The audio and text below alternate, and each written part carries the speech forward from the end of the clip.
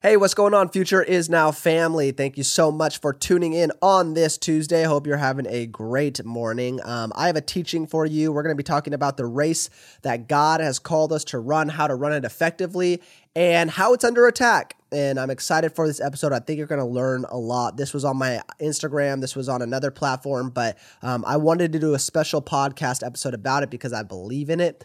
So get your hearts and your minds ready, and let's press into this episode of The Future Is Now.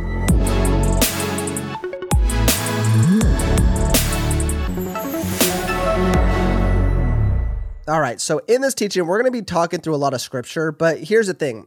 We're talking about scripture because I want scripture to inform you. I don't just want to teach you, I want scripture to inform you. I never want you to go about your day saying, well, I believe this because Spencer believes it. No, I want you to believe something because the Bible reinforces it. And so I try my hardest in when I talk about it, when I teach, to reinforce it with scripture. And so we're going to continue to do that. But this teaching comes out of Hebrews 12:1. It's my life verse here. It says, therefore, since we are surrounded by such a great cloud of witnesses, let us throw off everything that hinders and the sin that so easily entangles, and let us run the race with perseverance marked out for us. So the basis of this is everybody has a race to run.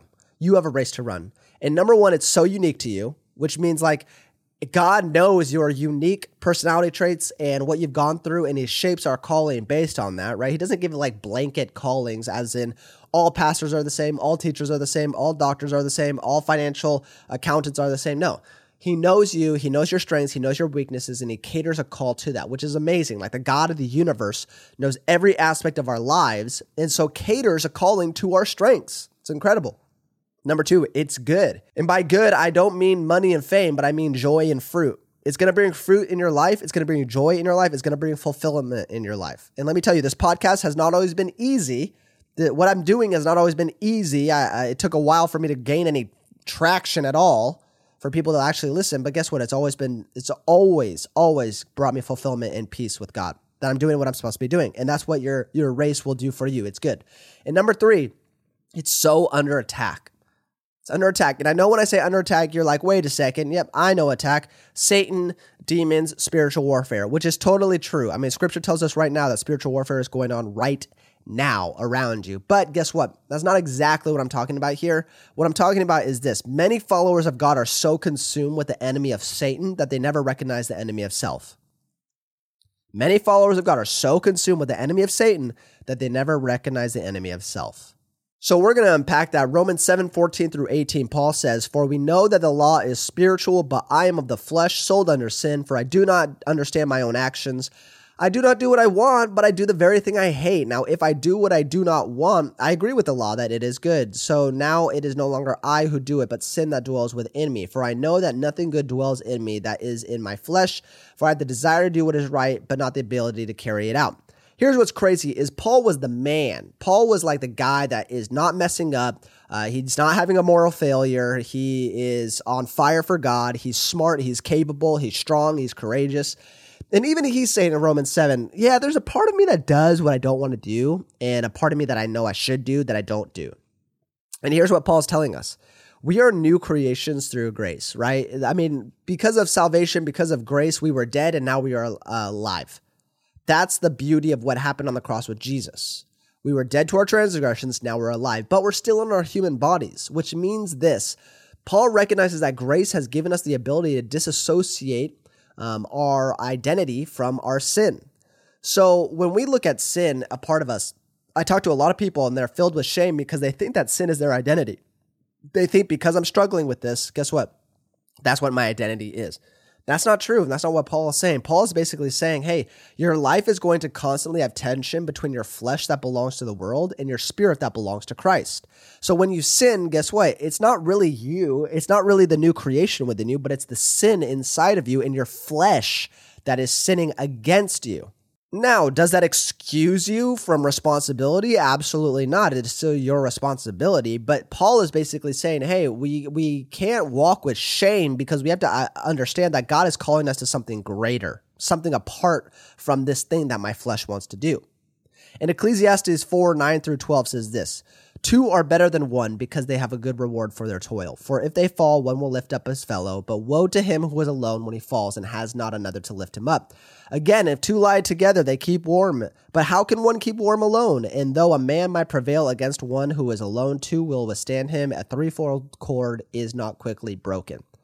And the reason I'm jumping to Ecclesiastes is this, sometimes when we're struggling with something, guess what? We isolate, and isolation and loneliness can be a self-inflicted wound that comes from shame. But when we cast off shame, right, when we embrace Romans 7, when Paul is saying, no, it's not, my identity is not my sin, my identity is with Christ, and so I'm trying to pull myself away from this sin. How do we do that? We do it with other people. It says, not if you fall, but when you fall. Guess what? You're gonna fall. You're going to fall down. You're going to mess up. You're going to screw up in this life because you're human. And guess what? I'm human too. And I know my tendencies. So I know that you will also be the one to fall down because I've fallen down. And we're all the same on a basic, at the foot of the cross, on a human level. We all make mistakes and we all fall short. When you fall, do you have good people around you to lift you up? And this is what I've seen from society. What I've seen from society is we surround ourselves with a lot of friends that, guess what? We always joke about struggle, but we never ask about struggle.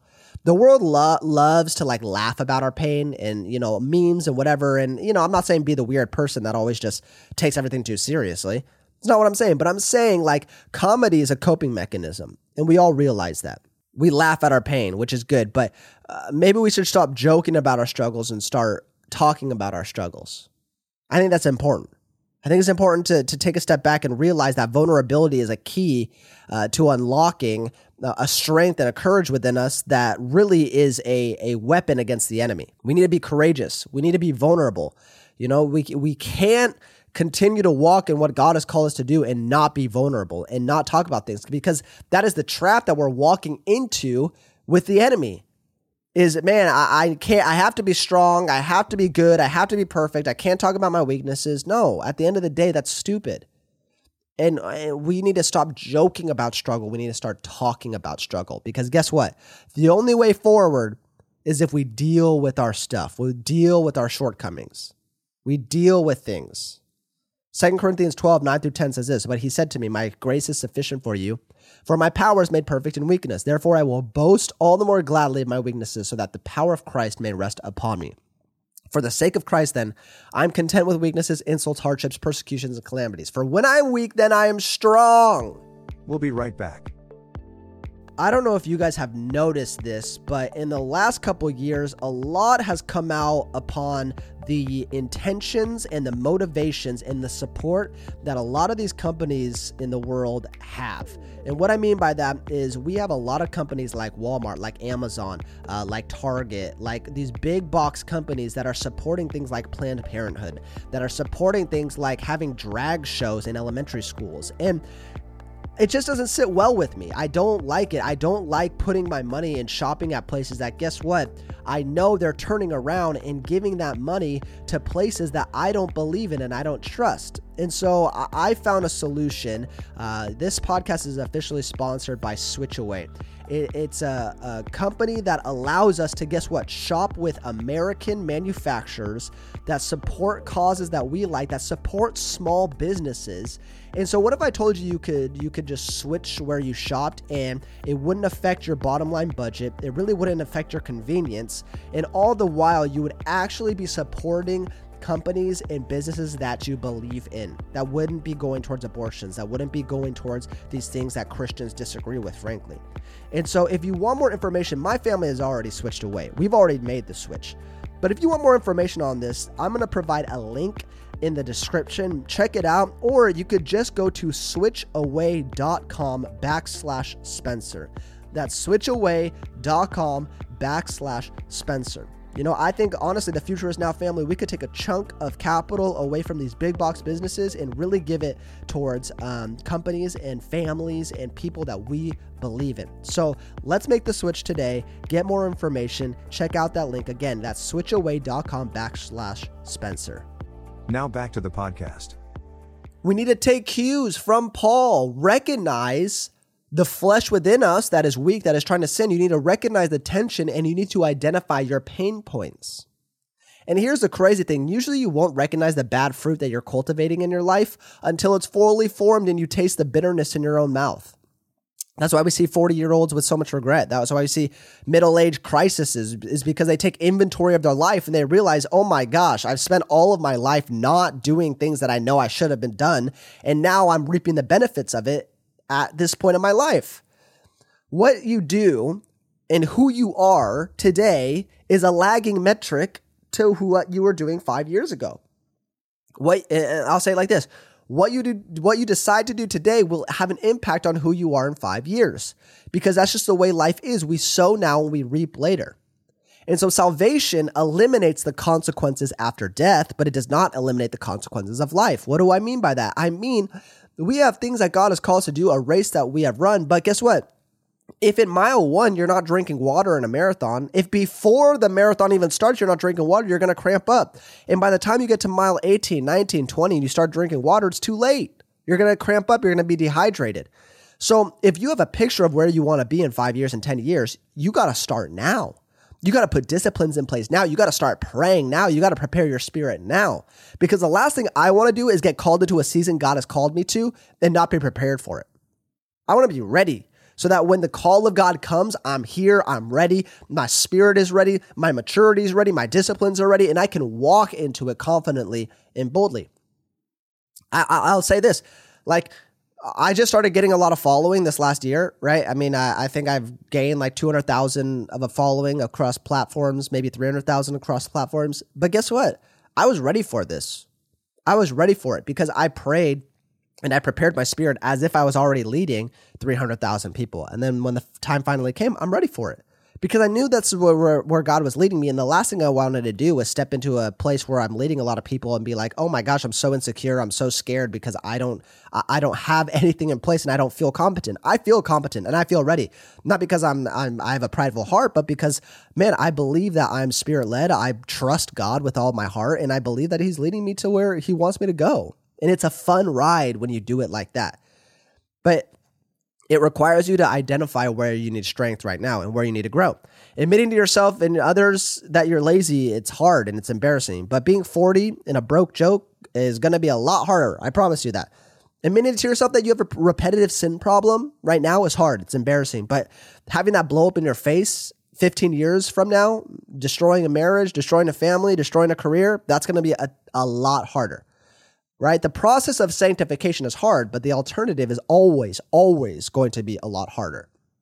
And the other point I want to make on this topic is this: an environment may help you, but it will never sustain you. I'll say that again. An environment may help you, but it will never sustain you. A lot of us, I think, are carried by environments. And in order to continue to run the race that God has set out for us, number one, with perseverance, and number two, effectively bearing fruit that's not bitter, we have to understand that our environment cannot shape our faith. It cannot shape our resilience. You know, I always can tell the strength of somebody's faith when they're put in an environment that isn't friendly to their faith and how they respond and how they react. Because it's easy to get carried by an environment. It's easy to rely on people around you, like people that go to church, right? And they're like righteous and holy and love it. And then they go Monday through Friday. And then if you looked at your lives, you would think, do you even know God? You know, like, you are not a nice person. You are not kind. And we'll look at this in 1 Corinthians 10, 1-5. Paul again says this to the church of Corinth: "For I do not want you to be ignorant of the fact, brothers and sisters, that our ancestors were all under the cloud and that they all passed through the sea.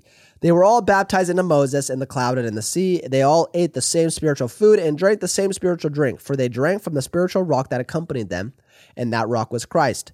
Nevertheless, God was not pleased with most of them. Their bodies were scattered in the wilderness." Okay, so let's unpack this for a second.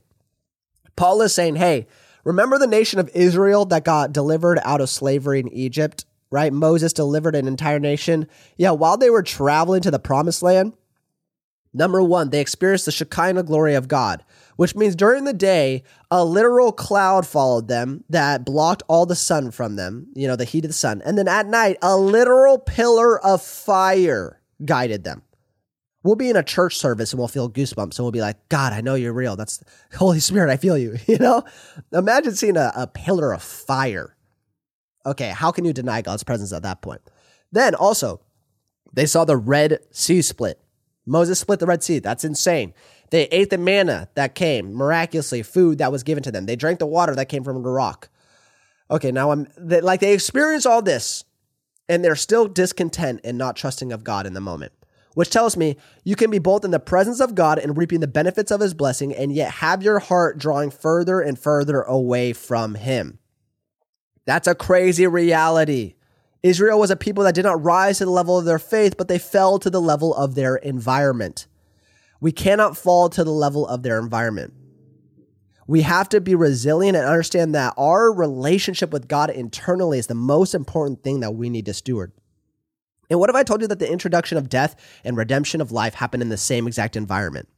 Right? Genesis 3, Adam and Eve ate from the tree of knowledge of good and evil in the Garden of Eden. Sin enters the world. Luke 22, Jesus gets crucified, paying the penalty of that sin. Adam was a sinless man who battled Satan, sin, self, and temptation in the Garden of Eden, lost, impacted all of humanity. Jesus, a sinless man who battled Satan, self, sin, and temptation in the Garden of Gethsemane, won, impacted all of humanity. Every area that Adam failed at, Jesus redeemed. It's crazy. And we can go a step further. I mean, Adam cast blame on Eve after he sinned and labeled her as a culprit. Jesus on the cross said, "Forgive them, for they know not what they are doing." It's crazy the parallels between them. But same environment, two completely different outcomes. And here's where the difference is. Adam would make decisions based on my will be done. Jesus made the decisions, thy will be done. Thy will be done. What statement are you making in your faith today? What are you saying to God? Are you saying, no, my will, I want my will, or are you saying thy will? Because that's going to determine how well you run your race. That's going to determine how well you're battling yourself, because I promise you, yourself, right, where the enemy of self wants you to live your life based off of my will. I know better. I know what's best. I want what's convenient. I want what's now. Versus our spirit is begging us to live our lives, thy will be done, because we know, our spirit knows that God has everything in the palm of his hand, universe from thumb to pinky, like he sees everything and he knows what's best for us.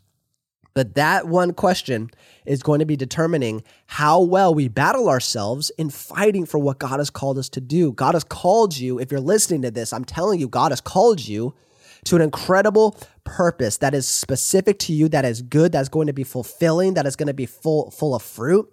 But it requires us to steward our lives and live off of thy will be done. So I hope that you learned a lot. I hope that you enjoyed this teaching. I'm going to do more teachings, I think, on the podcast as well as commentary. But thank you so much for joining in on The Future Is Now. If you haven't yet, make sure you leave a review on Apple Podcasts. Leave a 5-star review. Tell me what you love about it. Go follow me on Instagram and message me about some thoughts that you had about the podcast. Check out Switch Away if that's really what you want to do and what you're interested in. I promise you're not going to regret looking into that. It's going to be an incredible ministry going forward for ourselves in this podcast and the sponsorship. And again, thank you so much for being a part of The Future Is Now family. I love you guys. I'll see you next time.